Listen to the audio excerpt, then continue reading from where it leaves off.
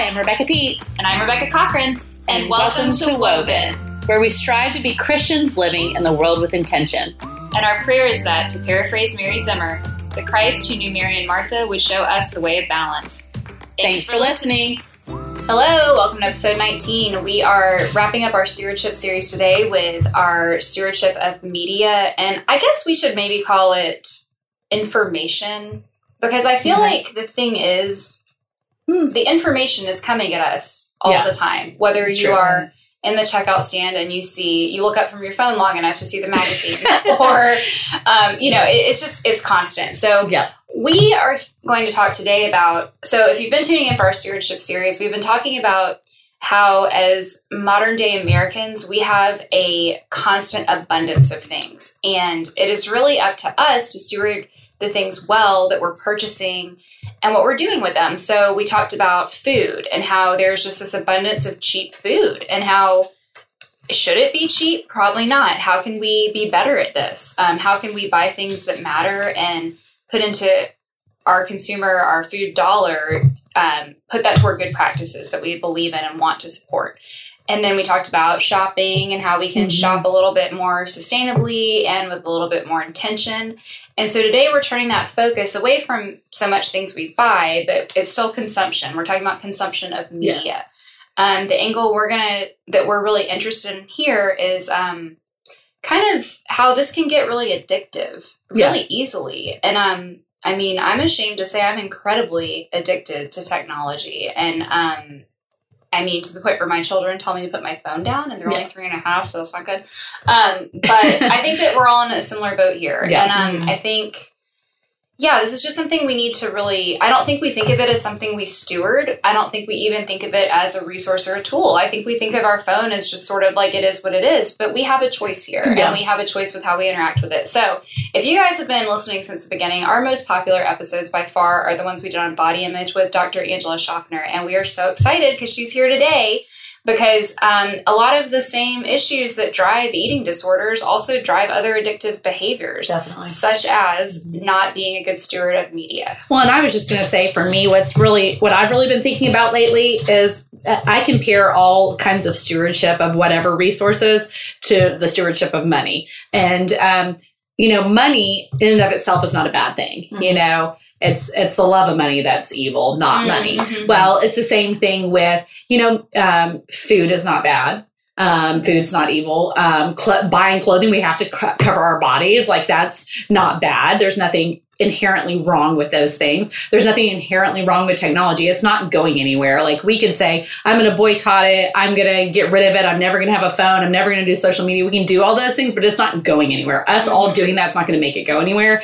And so more is, how do we have proper boundaries around those things so that we can steward them well and use them in a way that is pleasing, in a way that's not addictive. So that's kind of where I've been searching my own heart, is not viewing it as this bad, horrible thing. Because for a while, I think I was like, I can't do any of this stuff because it's bad. And it's a sin or whatever to have these things in my life, and more of seeing them, like you said, as a resource and a tool and something that we can use for good, as long as we have proper boundaries around them. So that's kind of where I'm at with that. Yeah. And I think the whole thing with all of this stewardship is nobody's going to put the boundaries in place for us, because all of these things we've been talking about, like, we have to actively put boundaries up there and care enough to do that. And so, but the thing is, it's really hard. In all of these areas, it is just easier to not care. And so a little bit of what we're going to talk about today, we're going to talk about, what does it look like if you don't care about your media consumption? Like, what is the reality of that if you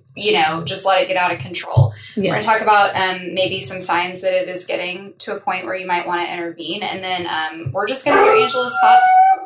That's my dog. I knew that was going to happen.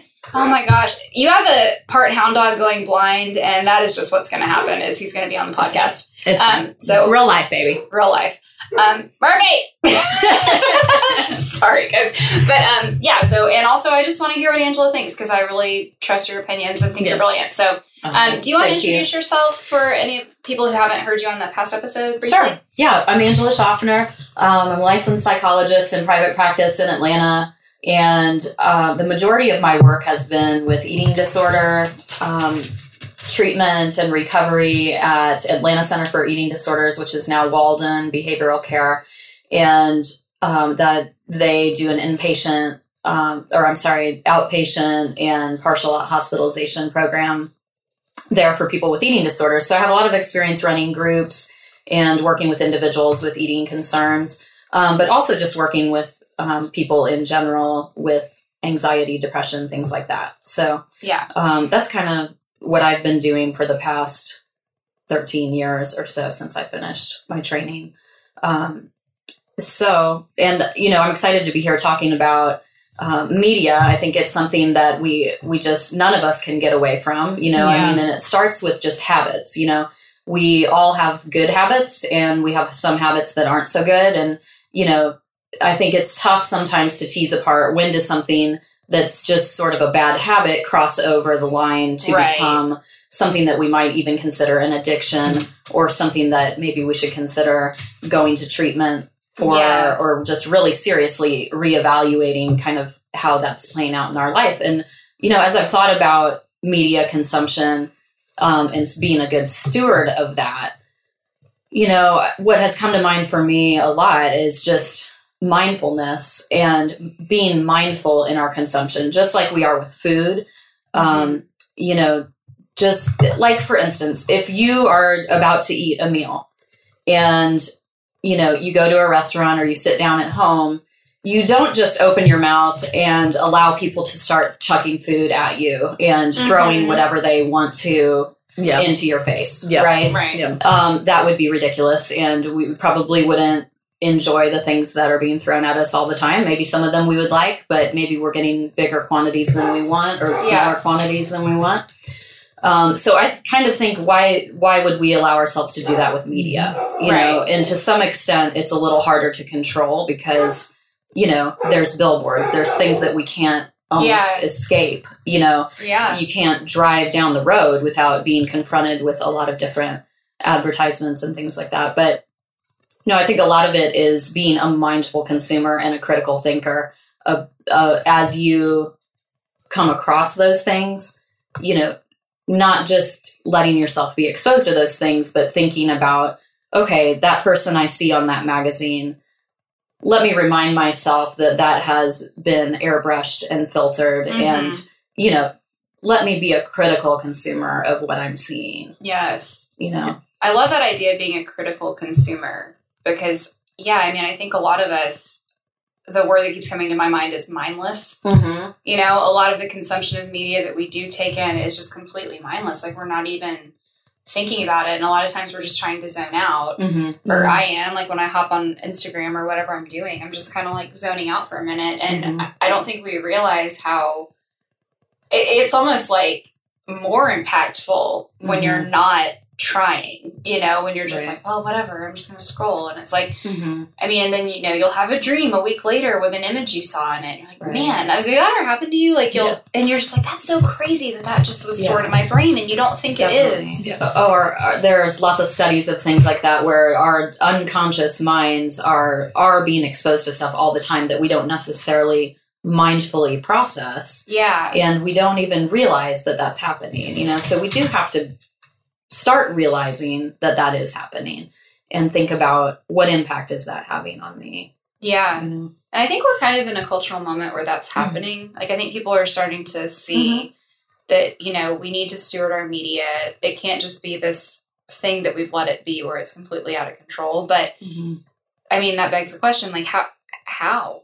When, like Rebecca, you were saying on a previous episode, like, that's how you get updates on your kid's school. It's like, Well, we have a podcast. Like, social media is a necessity. Because that's how you promote. That's how most promotion happens now. That's how most connection happens now. And then with schooling stuff, like that's how you get connected with your kid's school. If you're not on Facebook and the school's Facebook page, you miss information. And so there is like, we can't just go dark. We could. Well, definitely. And I'm definitely not here to say, technology's evil, anything like that. But, I think the quality of the connection is something we need to think seriously about because, you may be connecting with people on Facebook, but let's think for a minute about the quality of that connection, because, think of scrolling through Facebook or Instagram, you're seeing snapshots of someone's life. You're seeing maybe a comment that they have thought 30 minutes about posting. Right. Or you're thinking, you're seeing their very best picture of the 10 that they took, or maybe more. And that is creating kind of a skewed sense of reality that these beautiful snapshots are someone else's life. Right. And really, they're just a snapshot. But as we're scrolling through all of that so quickly, we don't slow down to think critically about those elements of it. And, we start to really believe like, everybody's life looks better than mine. Well, and it's funny because when you say that out loud, it's like, that's not true. Right. I mean, like, but I think until you bring it to light and really acknowledge that that's your perception, you might not even be aware of it. It just might be this like kind of low grade feeling of uncomfortableness or like a little resentment. You don't even know what it is, but it's like, I mean, that is directly exponentially related to how much time I spend on social media, how discontent I am. Yeah. And I just thought of this, but I think to celebrate this episode, we're going to post the outtakes from our headshots. Oh, Lord. Just because we ended up with some great headshots, but I think everybody needs to see the ones that That's an Enneagram 3 that makes you want to barf a little. So you guys are going to see my muffin top and, come on, and my like face.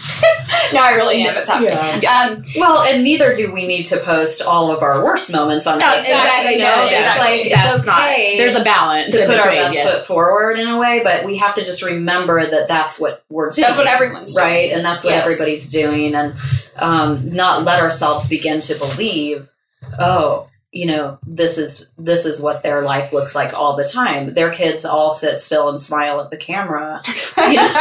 You will not see a picture of the 5 of us very often, on any of my social media, because they usually don't end up without there being a blur involved or something, just because that's just us, and but that's okay. And I think that's what we need to take away from it too. Like you don't have to be someone else or present things the way someone else is, but there can be sort of this almost like online social media peer pressure in a way or something. Yeah. I mean, I remember when the girls it was right before they turned 2 and everybody was going to pumpkin patches because it was fall. And I was like, Chris, we have to go to pumpkin patch. And I didn't want to. I mean, taking little kid, like twins to a pumpkin patch. And they weren't even 2 yet. They weren't even 2. November or whatever. But so I get us all dressed and we go. And of course we're in Georgia. So it was like, 95 degrees in October. It was the worst. We drove an hour. It was terrible.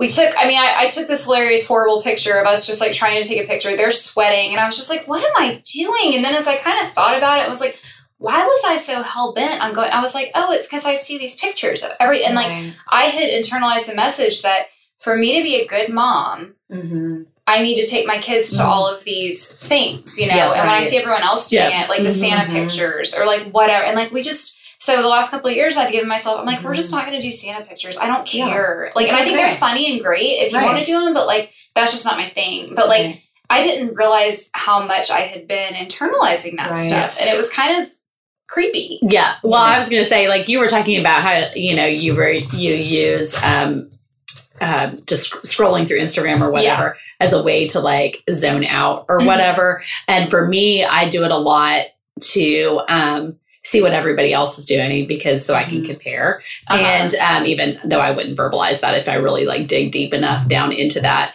And so to me, a lot of it has to do with like motivation. Yeah. Like why am I getting on this right now? Whether it's as a distraction to distract from real life, or if it's because I want to see what everybody else is doing so I can match my life to that, or whatever. I don't know what I was listening to recently where they were talking about social media because that's kind of the buzz topic. But they were talking about how what we need to be mindful of is that everybody's social media is a highlight reel. And that is, there's nothing wrong with the fact that it's a highlight reel. Ours is a highlight reel, theirs is a highlight reel. But knowing that our highlight reels all look different and being okay with that. And if we can't be okay with my highlight reel looking different than your highlight reel and your highlight reel, then maybe I need to take a step back. Right. But if I'm willing to step into that saying, they're celebrating X, Y, and Z, I'm going to celebrate with them. And then I'm going to celebrate my X, Y, and Z, which looks different than theirs, then that's great. But if I keep going into that and all I'm doing is constantly comparing and I feel envy and I feel like I wish something bad would happen to them. This is an extreme, but wish something bad would happen to them so their highlight reel doesn't look as good anymore. Whatever, we spiral into, then maybe we need to take a step back because we need it's going like any other kind of stewardship. It's going and finding what our motivation is for it. I totally agree with that. Like we all need to take a look internally to what's going on. And that's a moment to moment challenge. It's not something where I can prescribe that's like a lot of people's, struggle with food too. It's a moment to moment set of choices that, I can't prescribe. If you only look at social media for X number of minutes a week, it's not going to be an issue for you. Right. That would be like trying to follow a rigid diet and then thinking you're going to have a great relationship with food. Those don't equate. So it's more about internally looking at your motivation, and having some self-awareness too, and making conscious choices about, if I have had my worst day that I've had in the past month, might that not be a good time to sit down and look at everyone's highlight reel? Right? Maybe that's not going to necessarily be great timing to make that choice. You know? Or if I say, I want to catch up with what everybody's been up to and take a look at Facebook, maybe I set a timer on my phone for 15 minutes and say, when that goes off, I'm done. Especially if you start to feel yourself. I think we've probably all been sucked into that. Oh, I'm just going to quickly check Facebook or something. And, here you are 30, 45 minutes later, still looking at whatever. And they're like engineered to make you stay there. It's like, it's crazy and creepy and terrible. But I think that might be what bothers me the most about media is when it starts to feel intrusive. You know, when I have been, let's say, I've looked up a dress that I like from a particular, and then there it is right there in the banner. For the next 2 weeks. So it's not just what you look at. So yesterday morning, yesterday was my kid's first day of school. And afterwards, there was a group of us that went out to breakfast because our seconds were at school. So now both of our kids or all three of our kids or whatever are at school and we're finally free. Not that we don't love our children, but I hate that you even have to say that when you make a joke about it. I hate this one. Yes. So anyway, so before somebody bashes me on Instagram. Anyways, anyways, we were discussing, it was some product. I can't even remember off the top of my head. We were having a discussion. One of my friends had bought a product. I think it was a weighted blanket. She bought a weighted blanket and she had used it for the first night and she had slept so well for the first time. We were talking about anxiety and how the weighted blankets help with anxiety. So anyways, we had this whole conversation. I didn't look it up. I didn't look up weighted blankets. We just had a conversation about anxiety. Maybe she was talking about getting one for her kids. And I was then thinking about my daughter who does struggle with anxiety. Maybe it would be good for her. And so we had this whole conversation. Then we moved on and continued conversation. I went home and got an Instagram and the first ad that popped up was for weighted blankets. So they were listening as well. If your microphone is on, they're listening. So that feels like it's intrusive into our lives. And that is where we can say, okay, how do I turn off the microphone? Or how do I just turn off? Do we ever even turn off our phones? I don't think I do. I just charge it and keep going. Yeah. It's true. Well, and that's where it gets scary because now everyone has an expectation that they can reach you all the time. So it's what do you do? Because it's I have so many times I'm like we're going to the beach in a couple weeks and I'm I just want to leave my phone here. I just want to not even take it, but I can't do that because people think they can reach me. You've been conditioned to believe you can't do that. True. I think you could do that. You could leave a message. With people you're close to or something that, not where you're staying in case of emergency. there are ways, but it's not our tendency to try and find our way through that. We did live so life without them at one point. I know. Right. Like we went on vacation without cell phones and we told people what hotel we were staying at if they needed to reach us. Right. Yeah. You know what I'm saying? So it did. And I, for one, am very happy that there was not so much video readily accessible during my college years and high school years, because I'm glad that wasn't recorded, you know? Yeah. Oh, God. And, you know, to just have, I feel bad. Rebecca probably was sometimes because she's younger than us. Oh. I'm not that For me, I'm 41, so, you know, I didn't have that, but I kind of feel bad sometimes for the youth now that, you know, they're making mistakes, learning just like we all have, but for them, sometimes those things are caught on video and shared with everyone in their school, and that is really a tough thing to work through at that age, you know. Oh yeah. Or any age really, but you know, especially at such a vulnerable time, you know. And another thing that I think is really hard about social media is the whole like thing, and you know, suddenly there's a quantity of how much someone likes your picture and therefore you know, that we too quickly equate somebody's number of comments or your number of comments or your number of likes to, you know, a sense of self. And that's where I think we need to be critical consumers and say, no, I'm not going to let this define me, you know? Well, yeah, because I mean, even though it sounds like that's a teenage thing, I have that issue. If I post a picture and no one likes it, right, I'm just like, no, you don't ever do that.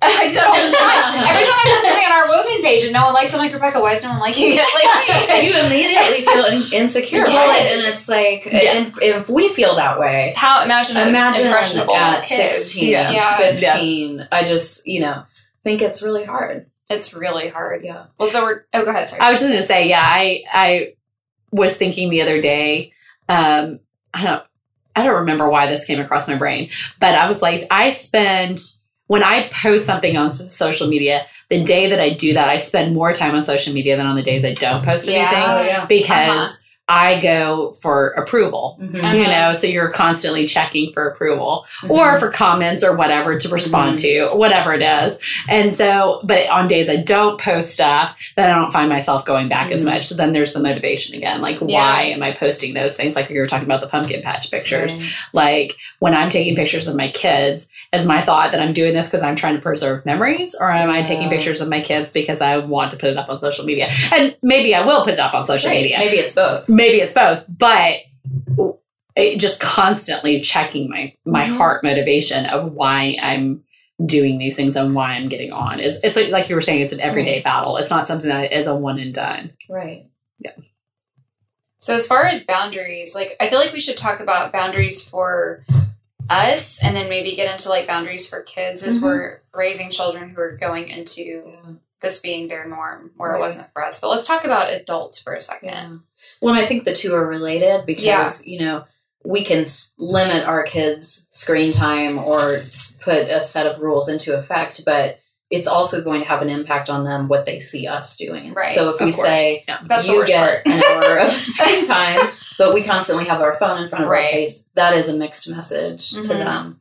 So I think it does start with setting some of our own boundaries and just having self-awareness around, why am I doing this? And starting to notice if you truly feel like something might be mimicking sort of an addictive process. If you know you tend to get addicted to other types of things, then you might have to be especially careful with social media or any type of, you know, consumption of media.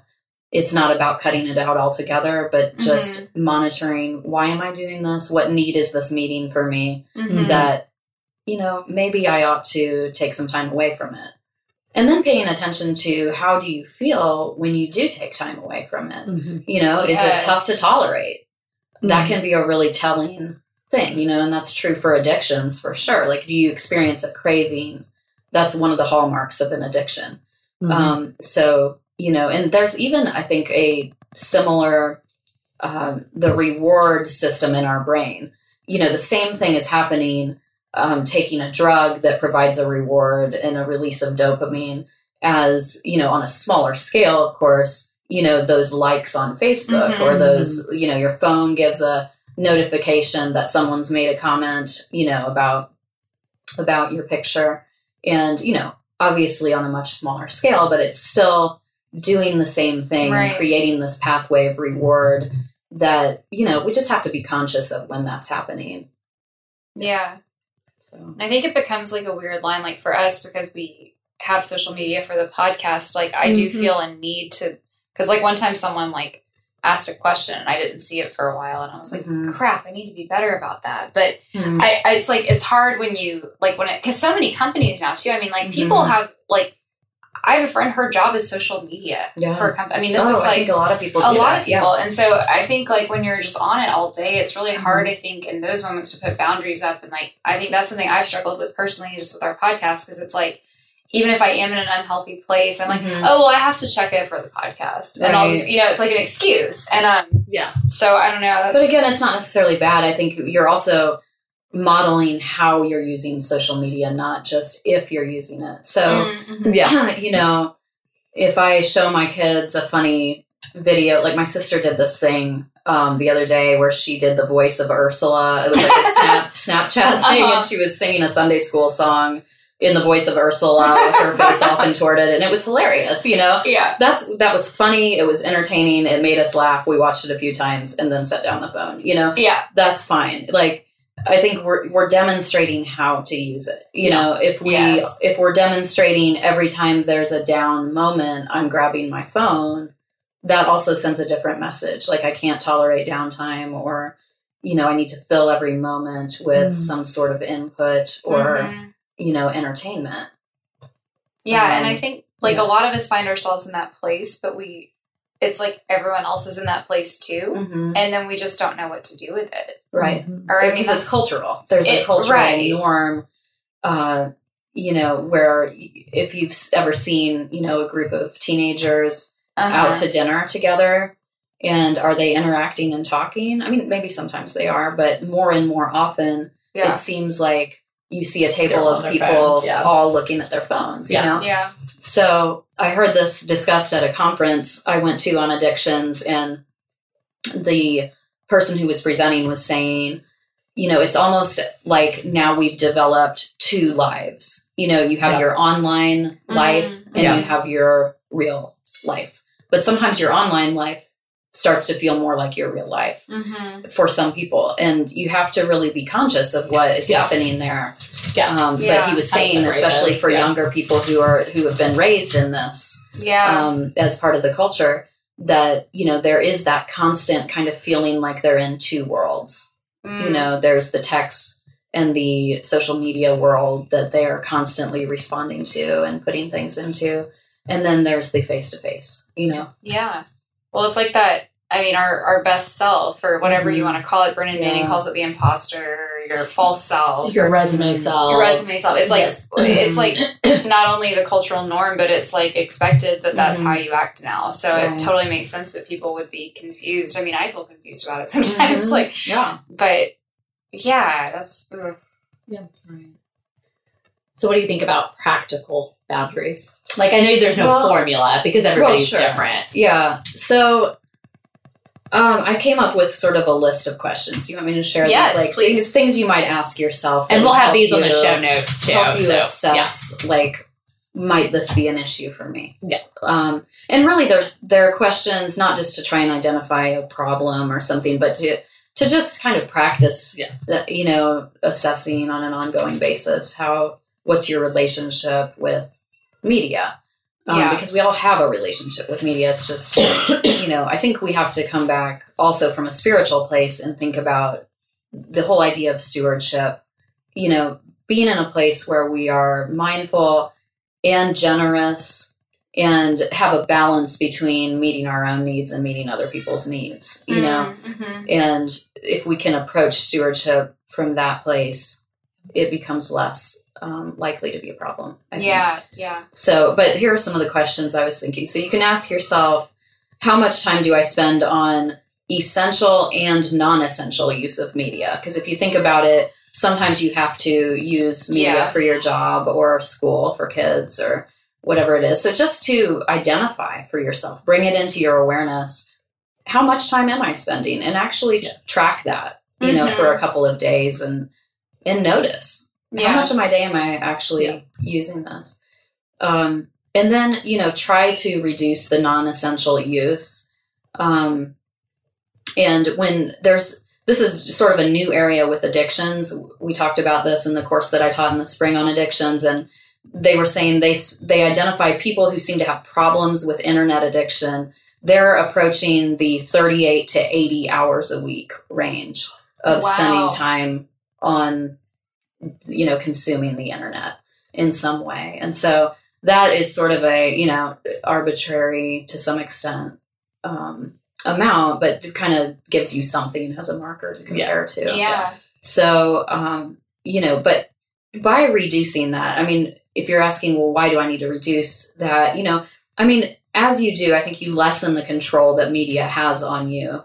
And, you know, we sometimes have the impression it's going to give us more control to have more information and more social media knowledge or something, but actually FOMO. It's taking control away from I have a big you. problem with FOMO. That's one of my main motivations is to know everything. Right, and I'm glad you brought up FOMO because I think FOMO is a fact of life. You know, I think we are best off just accepting FOMO because we, you know, by choosing one thing, we are always not choosing other things. You know, that's something I read in a book by Irvin Yalom, who's a famous psychologist that really stuck with me. You know, alternatives exclude, he said. So if you choose one thing, you're automatically not choosing a lot of other things. And we just have to accept that. And we have to just understand that. And so I think a better question for ourselves is, do I like how I spent my Saturday? You know, instead of saying, oh, look how they spent their Saturday. I wish I would have been there. Yeah. You know, so make it an internal measurement rather than letting all these external impressions define whether you had a good Saturday or not. Yeah. You know what I mean? Yeah. So you can ask yourself, did I consume media for longer than intended? You know, if you sit down to check it, kind of like I was saying earlier, and then you find yourself on it an hour later, you know, that could potentially point to an issue. So you might set a timer or just try to increase your mindfulness about that. And if you do limit it, you know, one thing I've noticed with our kids, if I set a limit on their screen time, they find other stuff to do. Yeah. You know, and the screens might be what they gravitate toward. But when we say it's time to turn it off and we hold to that, they do find stuff to do. Yeah. You know? So you can ask yourself, I already said this one kind of, but what do I experience when I abstain from media consumption? Yeah. So, or do you get anxious? Do you crave checking your Facebook or whatever it is? And just try to, you know, be mindful about that. Set your own standard, like I was saying. Yeah. The past few years for Lent, I've given up social media. And the first couple of days are really hard. And then that's when I realized, okay, this is what I need to give up. And, you know, I was in a talk recently about social media addiction, and, you know, it's now I think it's now a diagnosable condition. And I mean, they have like I don't remember what the actual term is for the diagnosis, but they were talking about, you know, doing a fast every week. And the point of that is to break that cycle, because doing it once a year at Lent is great, but it doesn't break that cycle. I'm not saying I do the once a week fast, but that's a good way to like do that check on yourself. Right. That because I mean, it's really hard those first few days once you decide to cut yourself. And it's just like anything else, that's how you know that your kids have an issue with whatever it is, not just media or video games or whatever. Like, if I'm trying to think of an example, but if you take it away from them, how do they react? Right. Well, that shows you what kind of tie they have to whatever that thing is. And so same thing with us. When it's taken away from us, or when it's self-induced taking away from us, like how do we react to that? And for me, like that's my check. Right. Yeah. And it's okay to be angry or to be upset when something's taken away, I think. But how do you cope with that as well? Can you calm yourself? Can you work through it? You know? Yeah. So, you know, and you can also consider, you know, one thing that I read about was people who are prone to internet addiction tend to be harm avoidant people and novelty seeking people. So like you're 7s always and 8s on the Enneagram. Just yeah, no, that's true. Yeah, but like always looking for some new stimuli.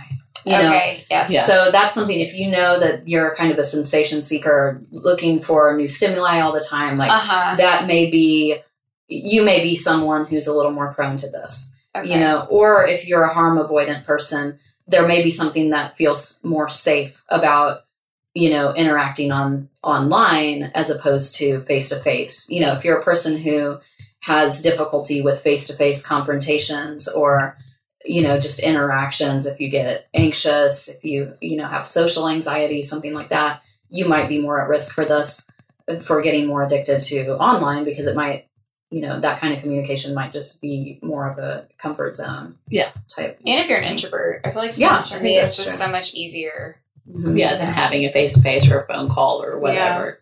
I know and I'm not even an introvert, and I'm an extrovert, but I guess become so trained that I don't even want to deal with people over the phone anymore. Mm-hmm. I'm like, if you're a company that I can't deal with this online, then I don't want to be your customer. Yeah. Like, I should be able to deal with everything automated. Right. Like, and then I'm like, whoa. Yeah. Like, you listen to yourself and you're like, oh, that's not good. That I can't even pick up a phone call and have a conversation with a customer service person anymore because it has to be online. Then, and I'm an extrovert. And I've found that I try to, I find myself limiting more human interaction because it's just easier online. Right. Mm-hmm. Yeah. Or now, like, I do this app to go pick up lunch sometimes, where it's ready when I get there. I've already paid online. I walk in and pick up the bag and walk out, and it's less interaction with people, even though I'm a psychologist and you would think I like interaction with people. Well, you do it all day, so lunchtime's not when you want to talk to people at lunch, But, I don't know. It's just something to be aware of. And I think make sure that we are seeking out still having face-to-face contact, because there is nothing that replaces that kind of connection. Yeah. So, we can also ask, am I giving up other things that are important to me so I can consume more media? That's a question for any addiction. Are you giving up other things that are important to you so that you can pursue that thing? And I mean, it might not seem like an answer, but for me, it's reading. Like, I can't tell you how many nights I've been like, I'm going to read a book. And instead I've been on Pinterest for 3 hours doing nothing. Yeah. I do the same thing. So I think, like, you think of it, you're like, oh, I'm not giving up time with my family, or I'm not giving up, but you are giving things up. Oh, yeah. And I think it's not just about being mindful of what you are doing that might be a problem, but what is the outcome of that behavior? If you, like, I notice sometimes, I got to binge watch this show, and I watch more episodes than I think, and all of a sudden it's midnight and I'm like, and how do I feel the next morning? I'm dead tired. I've stayed up too late, and so it's, what's the outcome of this behavior? Yeah. It's like any other overindulgence. Right. Like in the, alcohol or whatever. Right. Like the next morning you don't feel so good. Well, yeah. I mean, I'm glad you brought up binging a show, because I think this is the norm too. We think it's normal to watch 4-hour-long episodes every night. I think it's normal. It's not normal. Like, or maybe the definition of normal, but like, it shouldn't be what I do every night, but it is. Well, and I think we also do have to be careful not to pathologize everything that is media consumption, because of course, I mean, we all binge watch shows probably, and sometimes it's kind of nice, and that's where I think it's a moment to moment thing. Yeah, because sometimes you can binge watch 4 or 5 episodes and then not watch it again for a few days, and that might have been a healthy thing that you really needed to do that day because it was just you just needed to unwind, and that's good self care. But it's more a bigger picture question. Is this my go to strategy? Do I have other ways of dealing with things when I'm stressed or when I need to relax? Yeah. Do I have a variety of things, or is it always media? Yeah.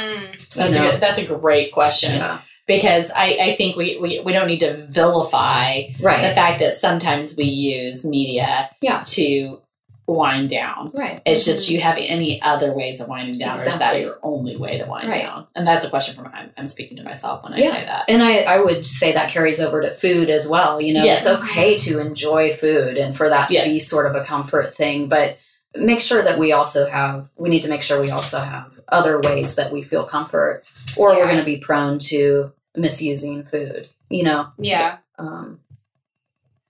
So, and I also think you can ask, do I feel more or less connected to positive people when I do this? You know, maybe you're watching a Netflix show with your spouse or with friends, and it ends up being a really enjoyable time that connects you.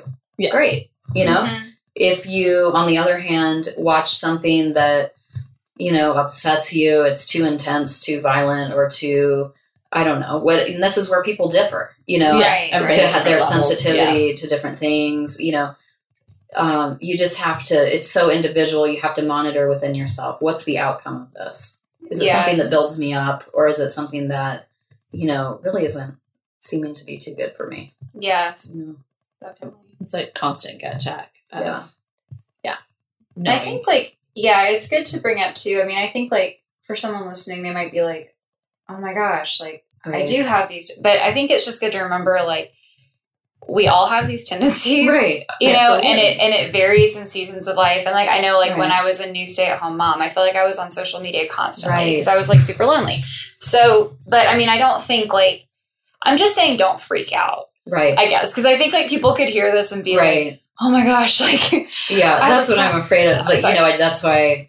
Yeah. I don't want people to be listening, pathologizing themselves about all this. I mean, this is just a normal part of our culture. We just have to. We're all learning how to do it. Yes, and exactly. so this is meant to be, like, helpful. And if we're saying, like, it's something and you're like, oh gosh, I think I'm addictive here. It's not something to be scared of. It's just something to know, because it's just like with anything else. Like, if you're like, man, I can't go to Chick-fil-A without getting this one thing, and I know I don't need to eat that every day. Well, maybe you make a choice to not go there that day if you don't want it. You know what I'm saying? Yeah. So it's like, it's just knowing yourself, and it's bringing the power back to us. I think that that's kind of been our whole thing with the stewardship series. It's not like you're doing it wrong, tisk tisk. It's been like, you have power here with how you spend your money, how you spend your time on media, how you spend your life. And so let's take it back. Let's remember what media offers us, and let's also notice what it's doing, and let's take the power back. And so I just wanted to say that so that it's clear. Like, this is an empowering thing. This is not something to make you, like, feel crappy. Absolutely. Yeah, because there's some really good aspects to media. Yes, like, it can be used in very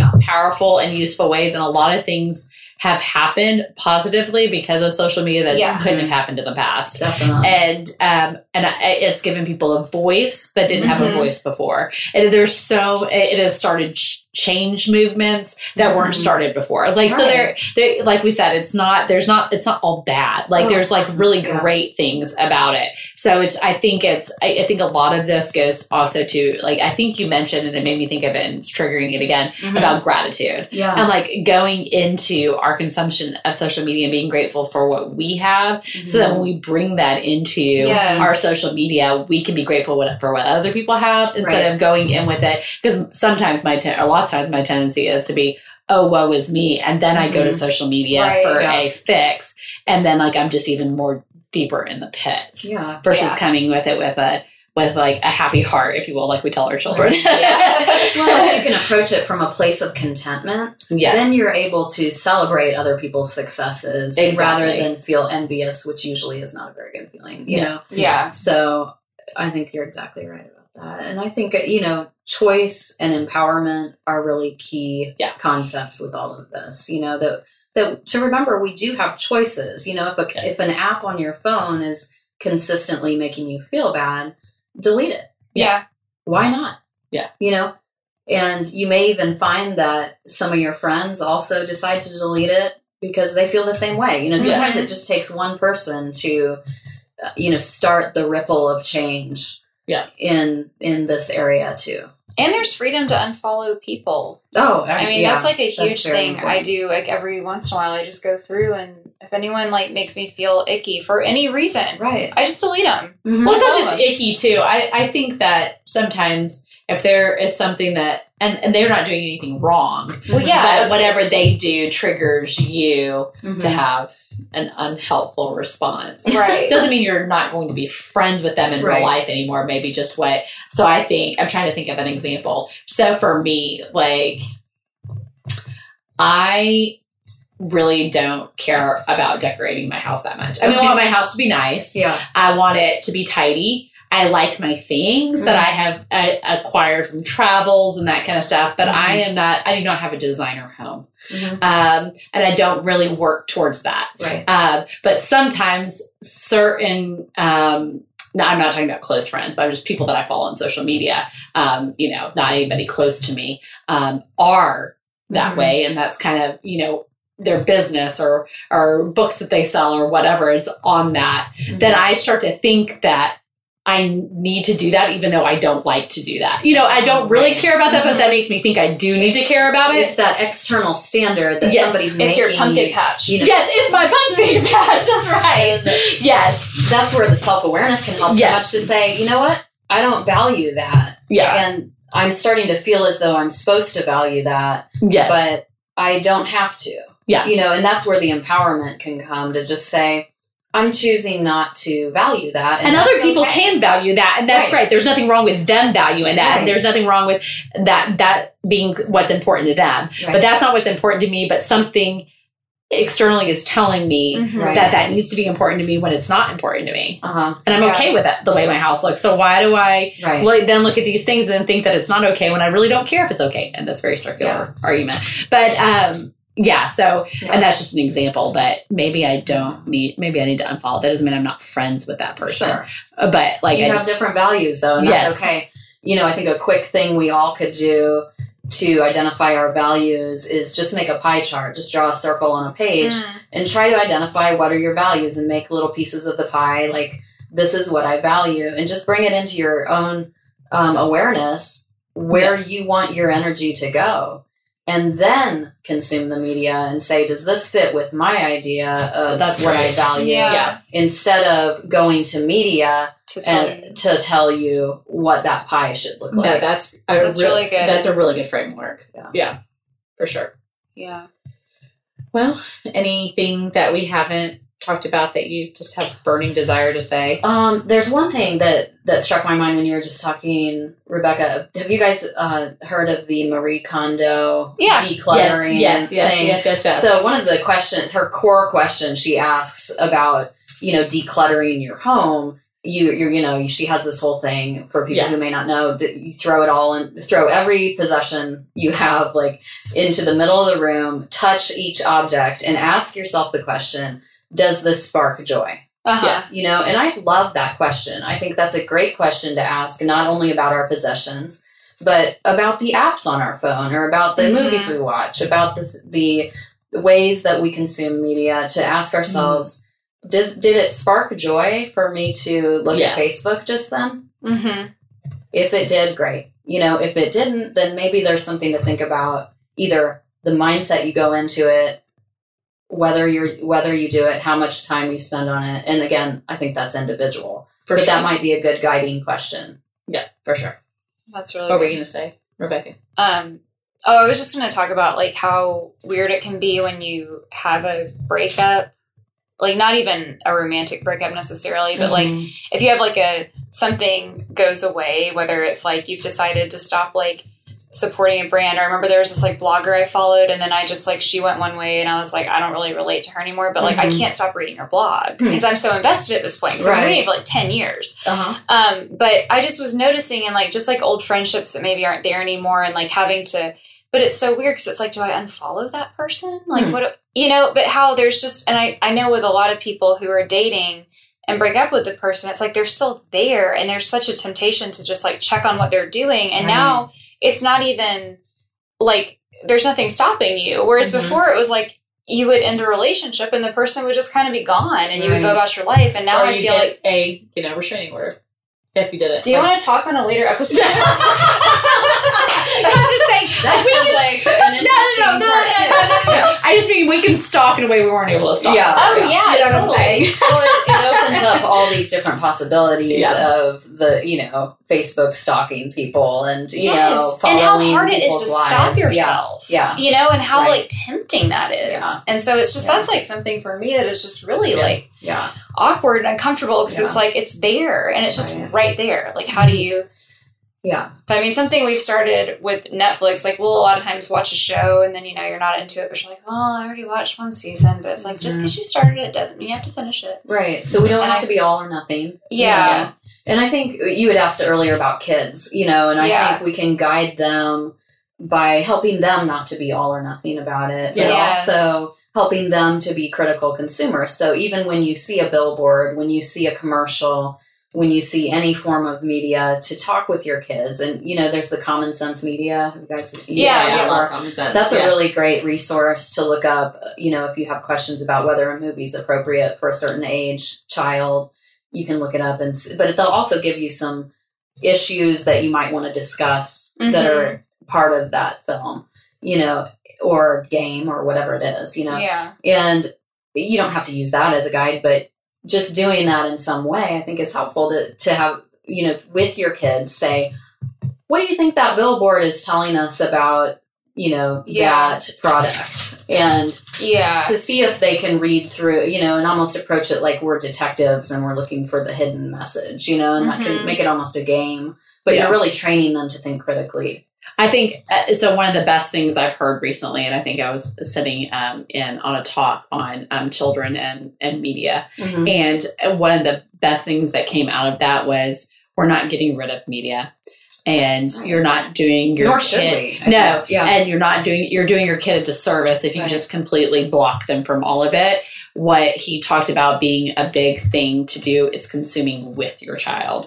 So as they're consuming whatever form of media it is, you're consuming it with them, whether it's a video game or whatever, you're playing it with them. You're watching the movie with them. You're on Snapchat with them. I'm too old. I don't even have Snapchat, but like whatever it is, whatever it is, and then you can talk about it together, even from a young age. If you start this when they're 16, it may not work. But if, you're 7 or 8 year olds or whatever, I say this because I have an 8-year-old, but like doing it with them, so then you can do what you just said of like talking through that with them, because they're going to consume it. You can regulate how much. As they get older, you're going to be able to regulate less and less, but they are going to consume it. So they need to know how to consume it critically, and you're the first line of that. So instead of just saying it's all bad, you can't have any of it, we're not going to do it at all, I'm not going to do it with you, you're not going to do it with me, we're not doing any of this. It's consuming it together. And I thought that was a really good takeaway. Because that opens up the possibility for you to have a relationship with each other about what's going on. And to set the precedent early to also know who your kids are connected to. Because there's 7 and 8-year-olds playing Xbox with their friends who are in the house down the street, and making sure that you know who they're connected with. Like you would want to know who they're going on a play date with. Really, that is an online play date in a way. And, so let's make ourselves aware and make them aware of a precedent early on. To understand that everybody's on the same page with who they're spending time with, not just in person, but online. That's great. And like what we're doing. I mean, that's something that I've been doing. My girls are 3.5, but I've been telling them, like, because they'll just, I can tell when I'm on my phone, they're looking at me like, what are you doing? So I'll say, hey, I can type a message to daddy, and I'll like show it to them. I say, daddy will send me a message back, and I tell them what I'm doing, because I think part of it, like you're saying, like, I can beat myself up and be like, I should be the mom who's singing Kumbaya with my kids on a rug and like never on my phone, but that's just not reality. Like I have to be on my phone sometimes in front of them. So what I started doing is just telling them what I'm doing instead of being like, hang on just a second. I'm like, I'm sending a message, or I'm putting a picture, or like whatever I'm doing. So that's been helpful. And they've been a lot less like, what's the word? Combative, when they see that my attention's divided, like, I know what you're doing. Well, and I think upfront expectations, I can say, especially during the summer, during the school year, I try to like get off for a little while when they get home from school and, that kind of stuff. But when they're home all day during the summer, it's harder. And, we have a job. I mean, even though we don't get paid for it, we have a job that we're doing, and we have a ministry, and God's called us to it. And so sometimes I have to say, mommy's working right now, and I'm not on the phone trying to ignore you. I'm on the phone because I'm working, but they know that there's an end to that, and you're going to come back and you're going to hang out with them again or whatever. So I think they can see that you like you can have healthy boundaries with it. Yeah. So totally. That's really good. Yeah. Whew, that was lovely. And I think like what you said, like when you were talking, Angela, about being the detective, I was thinking like, I should do that. Right. Because I was looking at... It's good for us too, particularly with body image and stuff. I've worked with people on, look critically at this, and is this an uplifting message? What is this ad telling us is going to happen if we buy this article of clothing or whatever? Like, I got, so we'll close on this just because I thought it was so crazy. I got my Ulta catalog today, the mail. Ulta is like a makeup store, and there's a new mascara out, and it's called Climax. Which I was like, seriously? And and so the ad, I don't know what that has to do with I know, but I was looking at it, and it's like, red and black, and it's like very sexy, and it's just the mascara, and it had all these like numbers, and like 93% of women, and it was like something like super risque, and I was looking, I was like, it's mascara. Right. Like, it's mascara. Right. Why is it called like, and I was just this ad is telling me a lot of things that are going to happen in my life. Right. Like, I wear this mascara. It's just overselling a little bit. I just want to say, like, Mr. NARS. Like, see, we laugh about this, but that's the stuff that gets embedded unconsciously. Yes. So we have to talk about it out loud so that it doesn't just seep into those, bring it to the light. Totally. Yep. Well, thank you so much for, sharing and guiding us through that. We'll put Angela's resources up on the show notes. On the show notes. We'll also share it to our social media, and look out for those headshots. They're pretty funny. Yeah, and I was going to say, I mean, I think this is just like an ongoing conversation. Yeah. So, pop on our social media, email us, whatever, Angela can't run away from us. So we know how to find her. So just like, and just with us too, just like, I think that of all, between this and the body image, I think these are two things that are just an ongoing conversation that doesn't go away. There's not a finality to them. Yeah. And so we're excited to be a part of the conversation. And we're going to be revisiting these things a little bit in different ways. So look out for that coming up. Awesome. So cool. Well, anyway, till next time. Yay. Thanks for listening. Now we want to go eat. Let's go. Now we're going to go eat. Yeah. Bye, guys. Bye.